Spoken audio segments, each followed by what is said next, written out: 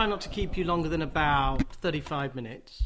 That's fine. That's fine. I've got no calls on my time. So no, but fine. I thought you did, because the amount of work you do, it is amazing to find a window to talk to you. I don't do as nearly as much work as I've been doing. Excellent.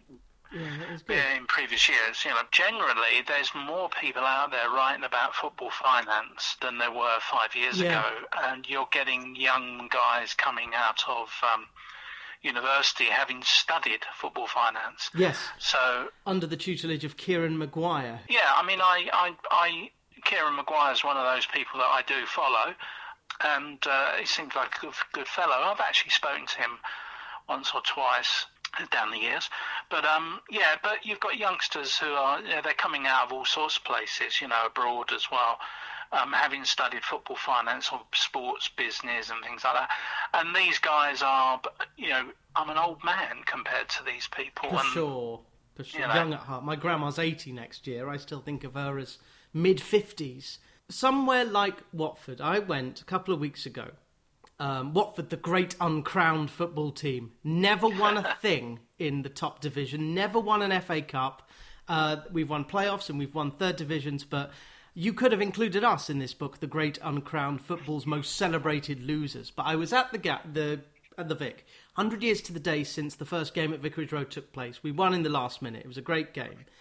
But at half-time, there was this parade of not just former players, but people who had put together a book. And I'm having Jeff Wicken into the football library soon. And Jeff wrote The Vic at 100, which is a book that he put together.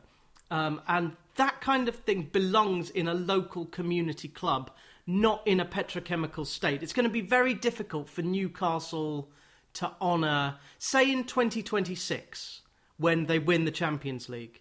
How far removed is that club from the John Hall, Freddie Shepherd club of 1996? Oh, yeah. You've got two sorts of football these days. You've got the small community clubs and mid-sized clubs, of which Watford is one of them, I guess.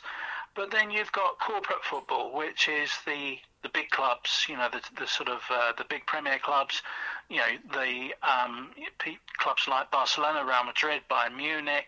These are corporate clubs, if you like, and that's a different thing altogether now.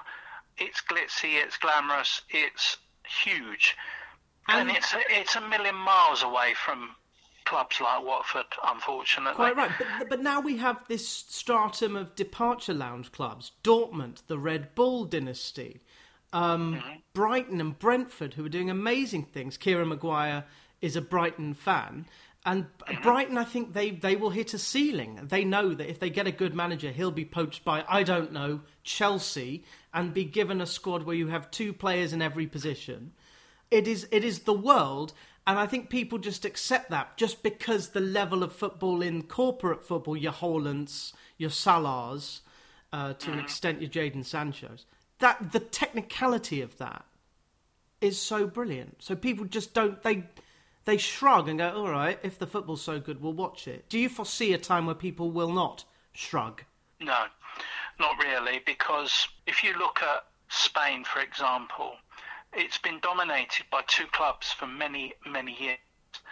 And those two clubs are far richer than everyone else. You've had a sort of, if you like, an organic situation where these elite clubs have been head and shoulders above their peer group in Spain for decades, and people accept it because they rely on little victories. If a club like Celta Vigo beats Barcelona, they probably rejoice for a week because they've beaten one of these major clubs. So the situation we're seeing in other countries and generally across Europe is really a sort of mass polarization across the continent, where you've got the sort of situation you've had in Spain is now in Europe, where you've got the top European clubs and you've got other clubs that have got no chance of ever being in that same bracket, but people accept it. The answer to that question is no. I don't think people will ever be deterred from this because people like glitzy, glamorous things. But they also like to... And I've just written this novella, and I've set it in the league below, the Football League, so far, far away from the glitz. But also, it's even at that level, you want to associate yourself. And I learned this from Steeple Cinderby Wanderers. That J.L. Carr put in his book, people want to associate themselves with the winning team. So we have a load of Manchester United fans and Liverpool fans my age. I imagine there'll be a load of Chelsea fans in their 20s, because they were swept up in... don't mention Abramovich. I think I mentioned it, but I got away with it. And now we're in this era where Chelsea Football Club is having to adapt for a new age. Yeah. But there's lots of good things about Chelsea. But I'd much rather support QPR, where you can go to Loftus Road, for instance, and they might go up. And if they do, it'll be a good few seasons. But QPR are probably, all things being equal, like the 21st best club in Britain. Chelsea are the 3rd or the 4th. All things being equal. So I wonder if there will be an audience, and I hope there is, for this book, The Great Uncrowned, Football's Most Celebrated Losers. Because without the top of the pyramid, the bottom of the pyramid can't get the funding, but without the bottom of the pyramid, the top of the pyramid doesn't have foundations to build on. So is that why you wrote this book, to remind yourself? No, not really, no. The Great Uncrowned is about teams which have, captivated people, but they've not won the truly big prizes. So, for example, Queen's Park Rangers are actually featured. You mentioned them a couple of times this morning. The 1976 team, which was so close to winning the league title, and actually was the most entertaining and most beautiful team of 1975-76, when they should have won it, they're featured in it because they left a real impact on me. Even as a Chelsea fan, that QPR team were wonderful to watch. Another team very similar, in my view, is the Ipswich Town team of 1981. They had an excellent 11, but didn't have the strength in depth, really, to fight on all fronts, and they did, unfortunately. They were trying to keep three competitions going, the league, the FA Cup and the UEFA Cup, which they won. They didn't win the league.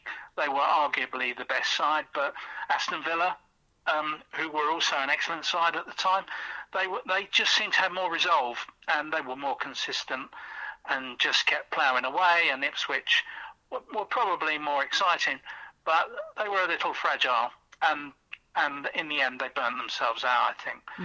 And also, I mean, the book is also about national teams that have really sort of captured our imagination, but never won the really big prizes. And the Dutch teams of the 70s really left a big mark on me as a kid. I mean, I was really into Ajax as a youngster, as well as Chelsea, of course.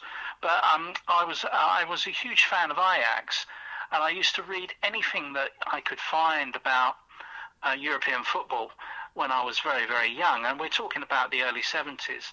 So when they lost the World Cup in 1975, I was actually heartbroken because I thought it was their destiny to win it. However, I didn't feature that team in The Great Uncrowned. I featured the team in 1978 who finished runners-up to Argentina. And actually, if you look at it carefully, they went closer to winning the World Cup than the team of Cruyff, because they hit the post in the last minute of normal time, and the ball, it seemed to roll against the post and come away, and then the final whistle went. They were seconds away from winning, and they were just unlucky. But to me, that team, went so close. I wonder how they would have got out of the stadium in Buenos Aires. Oh, yes. If they had have won it in those days, because that was Argentina under the junta, right-wing regime, and I really do wonder, if their safety would have been guaranteed if they'd have won the World Cup in Buenos Aires. Neil Jensen, since you've mentioned World Cups, the Football Library will be closed throughout the Qatar World Cup so that we can all enjoy a drink whilst drowning our sorrows when all about us is chaos. But we will have over 250 Football Library visits, including 2 from you. You came in to talk about your first book a couple of years ago. Do you remember when? I've got a book here. I can tell you when you came into the library the first time. Must have been about 3 years ago. Oh, not quite 3. Was it my book, Mittel? Yes, it was November the 11th, 2020, so just short of 2 years ago. And yes, it was Mattel. And we enjoyed having you in. November of 2020, that season ended with Chelsea winning the Champions League. The 2022-23 season begins, well, with something different. Have you been aghast and unsurprised at what's been going on at Stamford Bridge this year? Do you think it was inevitable that what would have happened happened?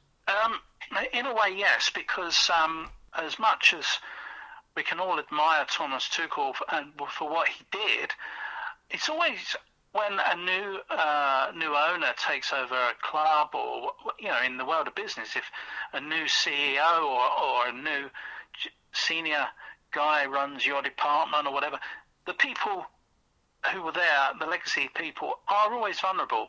Having worked in the world of finance myself, I know that I went through lots and lots of changes of management, and there was always a degree of nervousness when a new CEO started or you got a new boss.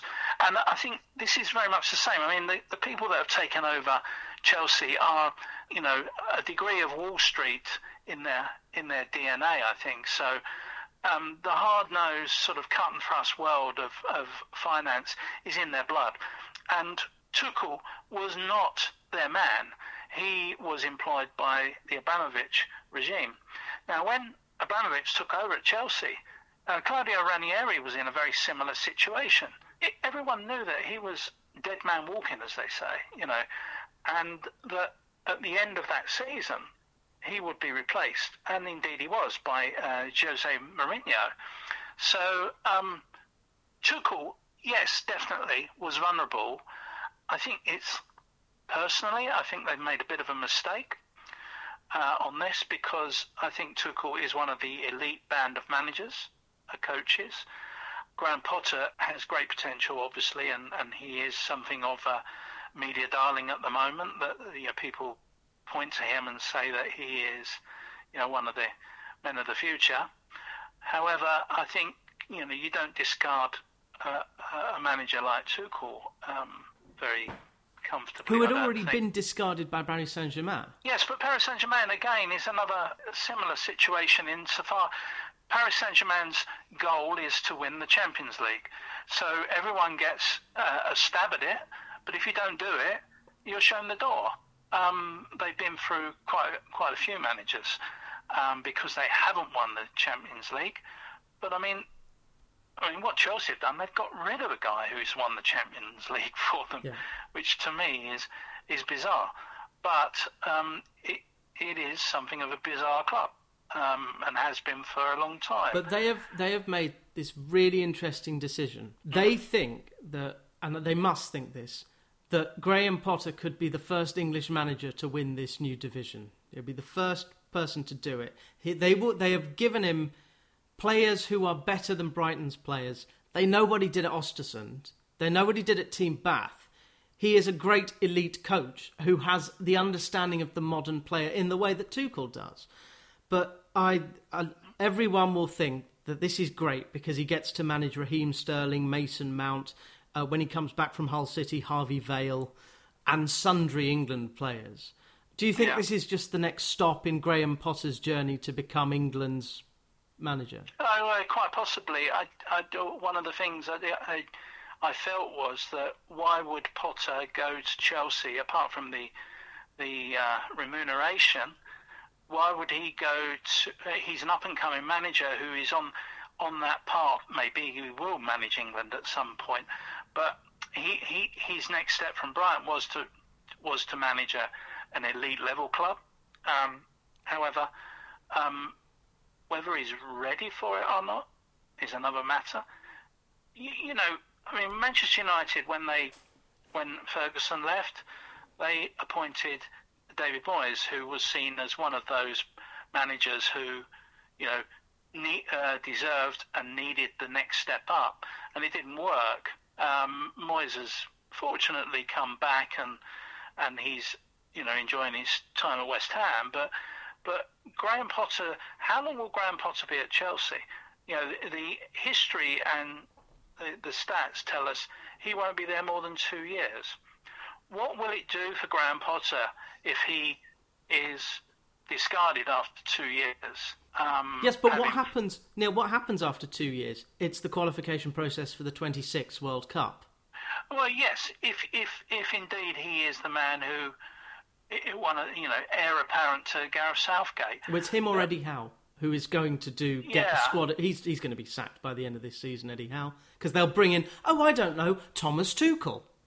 Yeah. It's quite possible. It's quite possible that Thomas Tuchel will be on Newcastle's shopping list. They'll pay him to take no other job. Apparently Van Bronckhorst had this at Man City, and eventually they went with... Guardiola didn't leave in the end.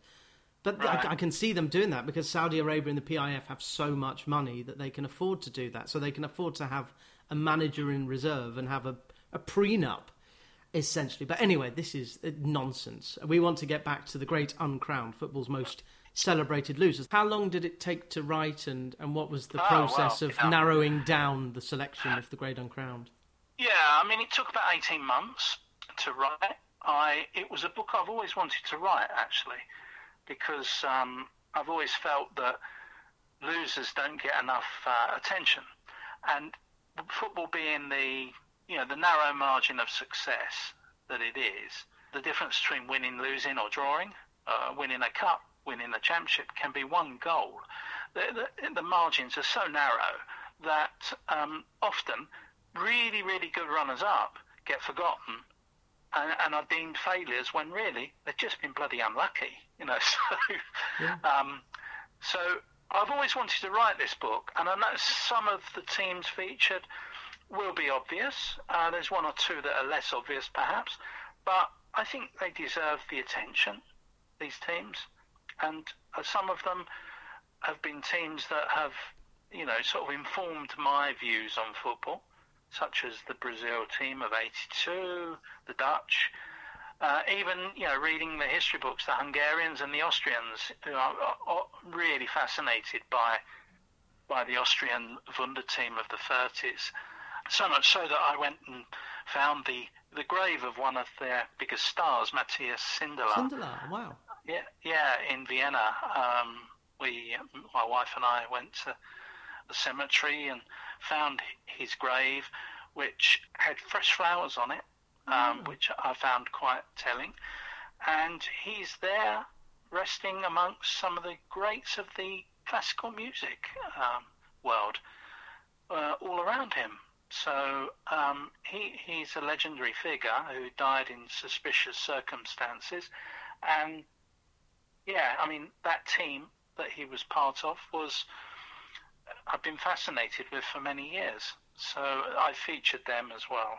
It's a book that, as I say, I've always wanted to write, and it was incredibly enjoyable writing it. The publishers were fantastic, Pitch Publishing, and I hope to do some more work with them in the future. They are brilliant, not just because they deign to publish From Kids to Champions, the history of the FA Youth Cup in May, but they have... That's your book. That's mine. They have such a fine catalogue, and I don't know how many books are left, how many stories are left to tell from football history, because in the last 10 years or so, they've covered most of them.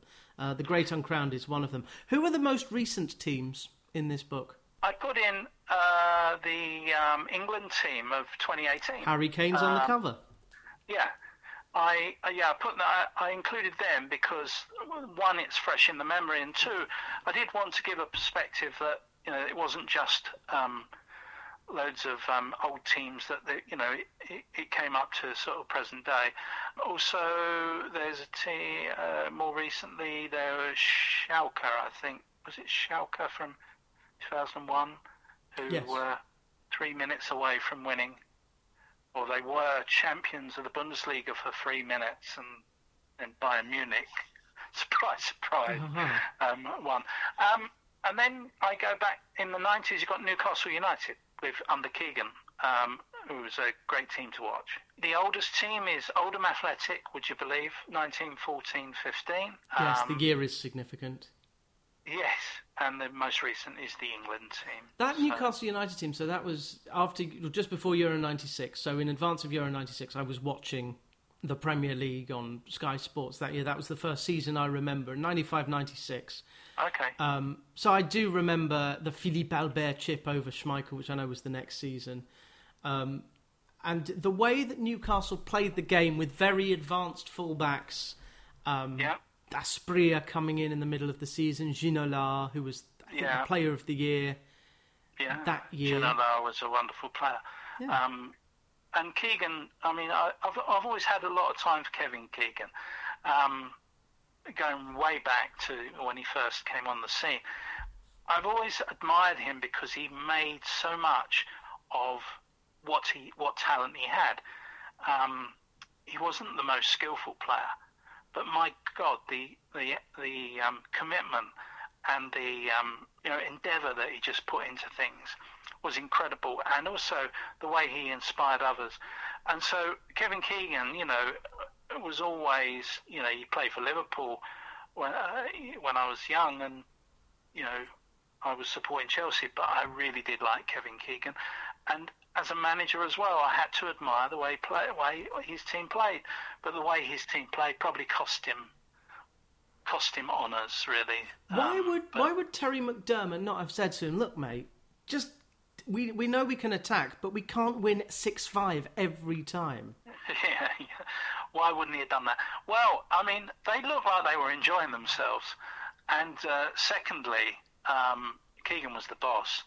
And I think in football, there is a hierarchy, and especially in those days, Keegan was the gaffer, and they stand and fall by their decision making. But I think Keegan was a naive in a way, the way he played it, but people enjoyed watching him, and they still love him on Tyneside, and rightly so, because I think he's an inspirational figure. And so that Newcastle team, I mean, I would have loved them to have won the league title for the good of football, really, for the way they played it. But just thinking about Keegan, who famously was barred by Mike Ashley of going to Newcastle. Now he and Alan Shearer are back in their good books. But Keegan, who disappeared from football because he wanted to play loads of golf, has seemed to have disappeared again. He's not there in the way that Roy Hodgson has finally retired this year. No, that's right.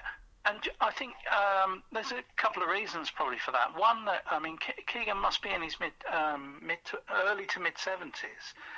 His time has gone, really. He's actually gone.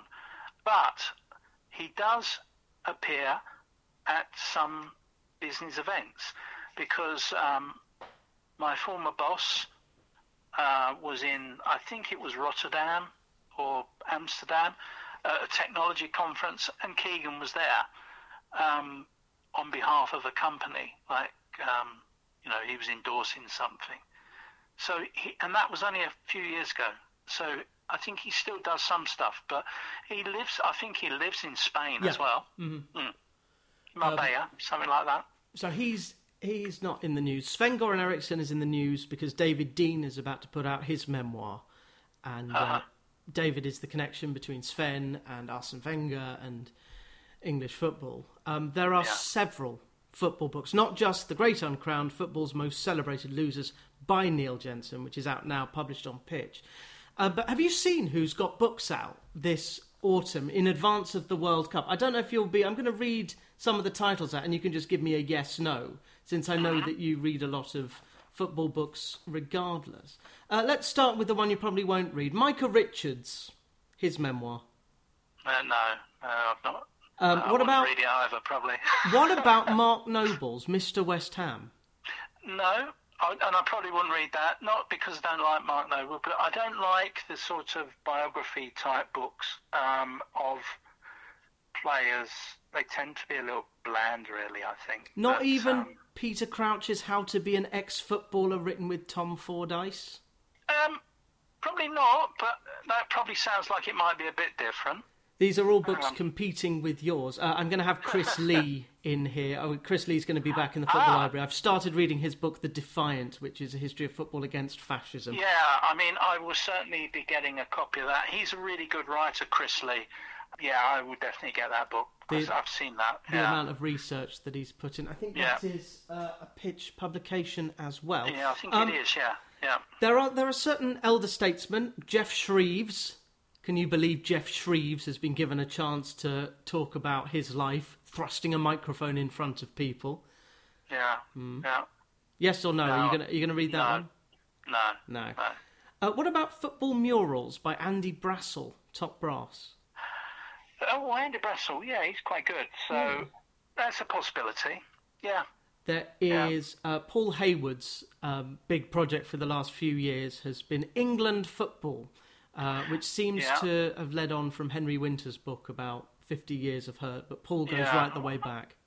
Well, Paul Hayward's another good writer, so that's a possibility. Yeah, I mean, not a priority probably, but actually, you know, he's a good, as I say, he's a good writer. I like to read good writers, you know, and that's why a lot of the time I don't like biographies. But it depends. I mean, for example, I did buy the Megan Rapinoe. What was that like? I haven't read that one. I haven't read it yet, but I bought it. I've got it here amongst many books still to be read, but the Paul Hayward one is a possibility. Yeah. Well, if you want to read great writing, look no further than Danny Gray, the editor of Nutmeg magazine, whose latest in his series of wee books is called The Silence of the Stands. Yeah, he's another decent writer. Yeah, I know him. He is extraordinary. And then there are several paperbacks, including the memoirs of Marco van Basten, Glenn Hoddle, Francis Benally, Patrice Evra, Troy Deeney, and Pat Nevin. Those paperbacks are all going to be under some trees. I've read the Pat Nevin book. Actually. I love that book. It's one of my favourite books in the Football Library. We haven't had him in, but he said, I've written number 2 and I've started number 3. That's how much Pat has to say. Well, Pat Nevin was an excellent player, but he's also a very articulate man. I've got a slightly funny story, well, not funny story, but a story about Pat Nevin, and that is that I used to work with a woman whose father was the chairman of Clyde, and their family was heavily involved with Clyde for many years, and I met him once and had lunch with him, and he was telling me that when Pat Nevin signed for Chelsea, that Ken Bates was such a hard devil to deal with, and they've always felt that Chelsea turned them over on that transaction. But he was laughing about it. It was a good-natured thing. But he did say, you know, how tough Chelsea had been when they wanted to buy Nevin. So tough club. But you know, Wee Pat, as they called him, was very, very popular at Clyde. He was very popular at Chelsea, but the book is very good, and also it's interesting how he describes his departure from Chelsea, because it was clear that Chelsea wanted to cash in on him at the time, and didn't. I think they were, if I recall, they didn't offer a new contract, and his contract was due to expire at some point, but they basically wanted to sell him. And this was pre Bosman as well, so he couldn't. I don't think he could have walked away. But anyway, he went to Everton. But no, an excellent player, an excellent football man, and a very intelligent fellow. And he's a great radio voice as well. There are certain voices, and we're not going to mention them because you can probably guess, which are there to pull in a certain type of listener that isn't me. And Pat Nevin's voice, like Chris Waddle's, like David Pleat's, like Jimmy Armfield's, is a proper BBC radio voice. And we should protect Pat Nevin at all costs because he seems a great human being as well. He is, yeah. I mean, he's excellent. And he was a great player when he was at Chelsea. Wonderful to watch, and I really enjoyed the first couple of years that he was involved at Chelsea. It was really, really good. Today, Chelsea, a completely different club. We've had the Roman era, we've had the Ken Bates era, we're now in the Todd Boehly era. What's the end game for Todd Boehly? Is it to make a load of money, or is it to win trophies, or both? Well, I mean, the American owners, they do want a return on their investment, and there's nothing wrong with that. Although people do tend to think that football is some sort of vocation, and people aren't supposed to make loads of money if they own a club.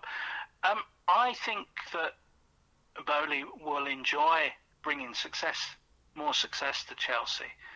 At the end of the day, sports team owners, as they call them in the US, they do enjoy the success of their teams, and I think Boehly will want that. Then, if he's only there for 10 years or less or whatever, when he comes to sell Chelsea, he will want it to be in the sort of shape that enables him to make a profit on his deal, I'm sure. Well, he will have to read the club, which was it Joshua Robinson and someone Clegg. Randy Lerner made a loss when he sold Aston Villa. Yeah, well, Aston Villa's not Chelsea. Insofar, yes, I read that book actually. That was a good book as well.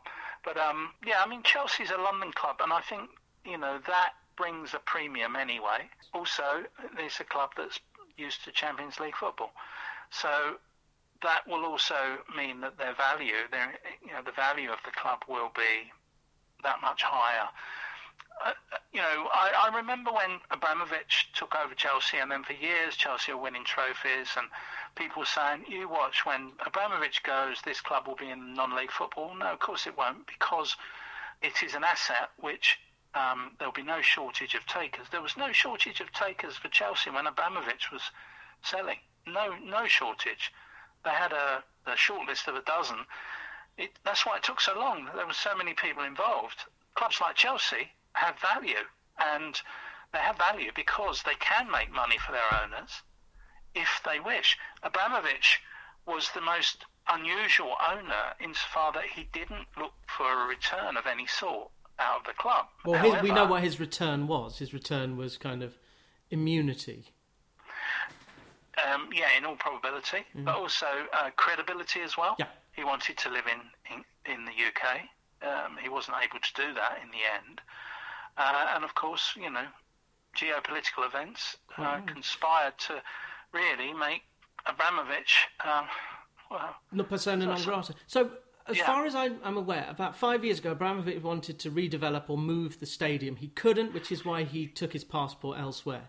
Is the plan in the next 10 years, having obviously put across the outlay of personnel by signing a reserve left-back for £50 million and then paying off Thomas Tuchel, having done that, is the plan to redevelop Stamford Bridge? I'm sure it has to be, Johnny, because Chelsea at the moment have got a severe disadvantage compared to many of their peers. Now, you've got Arsenal, you've got Tottenham, you've got West Ham, all with 60,000 capacity stadiums, and Chelsea have got 39,500 or something like close to that. Stamford Bridge, whilst it is their ancestral home, does need redeveloping. It needs to be brought into 21st century. It's quite a neat and compact stadium, and after years of it crumbling away, actually it's a neat and it's a comfortable stadium. That's all it is. But it's 20,000 light of spectators for what the demand is for Chelsea. You can't get a ticket at Chelsea for love or money. It's very difficult. And that's because there's only 39,000 of them. And, the club, as it is, it's a 60,000 capacity club, but it doesn't have the ground. So I would imagine that high on the agenda must be stadium redevelopment, whether it's at Stamford Bridge or whether it's somewhere else. It's probably going to have to be Stamford Bridge because getting a site in London, is impossible, as it's been proven. So I would imagine, yes, there will, in the next 4 or 5 years, Stamford Bridge will look very different. I hope it does. I hope it does get developed because, one, I'd like to go and see them more, and two, in order to compete with your Real Madrids and Barcelonas, They need to be bigger. I mean, look at Atletico Madrid. Atletico Madrid had a very iconic stadium, but it was only like 40,000. They've moved to the Wanda Metropolitano, which is 60,000. Wonderful building, sort of like very, very striking, great atmosphere. They're getting 55,000 at least. Therefore, for a club like Chelsea, that has got to be a prerequisite for them to compete in the future, I think. We are talking on the 12th of September. We don't know as it stands if Super Sunday... I imagine not, because the next day is the funeral. But Chelsea-Liverpool was going to be the first league game. Chelsea-Red Bull Salzburg, we don't know again if that's going to take place this week. But we can safely say that the day after our chat goes out on the 30th of September, Chelsea will travel to Crystal Palace, and it will be Graham Potter's first away game in the Chelsea dugout. The team is full of internationals, half of it's new signings. Have you solved the striker problem yet? No, definitely not. They definitely need a striker that fits their style, really, although we really don't know what the style is going to be when Potter takes over. Wing-backs, and I went to see Watford Brighton last season, and the way they switched the play from Cucurella to Lamptey was extraordinary. And that was where the first goal came, and I'll always remember it. And it was just, they were astonishing at controlling the game. They've probably got the players to do that, but they haven't got. I don't think they've got the forward they need to compete. Certainly, I don't see Chelsea competing in the Premier this year for the title. They may get a good run in the Champions League, but they lost the other day to Zagreb. And they were pretty awful. I do think they need a proper striker. This is a dot season because it's so disrupted by several things. I think Liverpool should just take it off. They should just play all the kids, give all the senior players a rest, and then Jurgen Klopp can kind of cackle maniacally as Liverpool, because it's now a crisis that they've lost their fourth game this year. It is extraordinary how the narrative of football has changed, especially because, as you've said, at gameofthepeople.com, still there, still full of wonderful things, including previews of European football. Success is all, second is nothing, which is obviously sad, because there are 91 clubs that would love to be first, but there's only one owned by Abu Dhabi. But we're going into a period where English football will have Chelsea and Liverpool and Manchester United all and Arsenal owned by Americans, Saudi Arabia and Abu Dhabi owning Man City and Newcastle, Joe Lewis, who is an exiled Caribbean owner. So they're the big seven. How can, say, Everton or Palace or Brighton or Leeds compete with those top seven, and should we be appalled by this? It's difficult for them to compete, but we have seen that some clubs who are smart can compete in a certain way. The way Brentford and Brighton both operate suggests there is a future for medium to small size clubs if they get their business model right. I think we have to wave goodbye to some of these teams like the Chelseas and Liverpools and Man City. At some point we're going to have to wave goodbye to them. And when I say that, I see a Super League as being inevitable in some ways. And whilst we'll all wring our hands about this because we don't like the way things are going, how competitive is football in Europe when most leagues are already dominated by the clubs that would form a Super League? If you take them out of the equation and create a European Super League, the domestic leagues could bring forward a whole new set of elite clubs, because the ones that are dominated for decades may be out of the picture. Now, there is an argument that by doing that, it weakens the domestic league.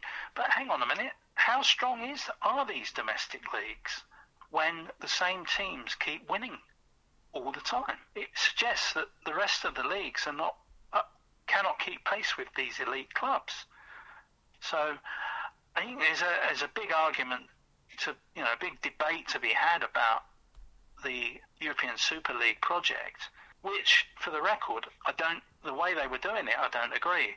But I think that the Champions League is de facto a European Super League. Yes, it is. Certainly, there is an argument that was made recently that the Premier League is the real European Super League. But we'll see what happens with the Champions League, because it is going through some changes, but it does still match the best teams in Europe against one another, even though it probably it concentrates towards the latter end, and it gets eyeballs to these players and increases their own brand. We haven't really talked about player brand awareness. That could be your next book. I don't know. I don't know if you can say what the next project that you've got is. Well, I've got a couple that I've suggested to pitch. I'm waiting for them to come back to me. At this stage, no, I won't reveal. Fine. If we'll wait and see what happens. But I've got quite a few ideas, and I would really like to start work on another book, to be honest. And at the moment. Positive that some hints and tips as to what book will be, what form the book will take, will be at gameofthepeople.com. Oh, yes, it will. Yeah, it will. And it will when that time comes. The book, The Great Uncrowned, celebrates football's losers, stretching back a century and coming to rest very recently indeed. Neil Jensen, I hope Chelsea do all right. I hope Graham Potter has a full season and at least stays until the rest of the season. But in the meantime, up the Blues, in Bowley we trust. And best of luck with this book, The Great Uncrowned, which you've dropped off into the football library. Have you got any writing to do today? Yes, I have. Yeah, I'm working on a new series for Game of the People on the great managers, and I'm hopefully publishing a piece today, an extensive piece on Bill Nicholson. So, brilliant. Just like the library! Just like the library!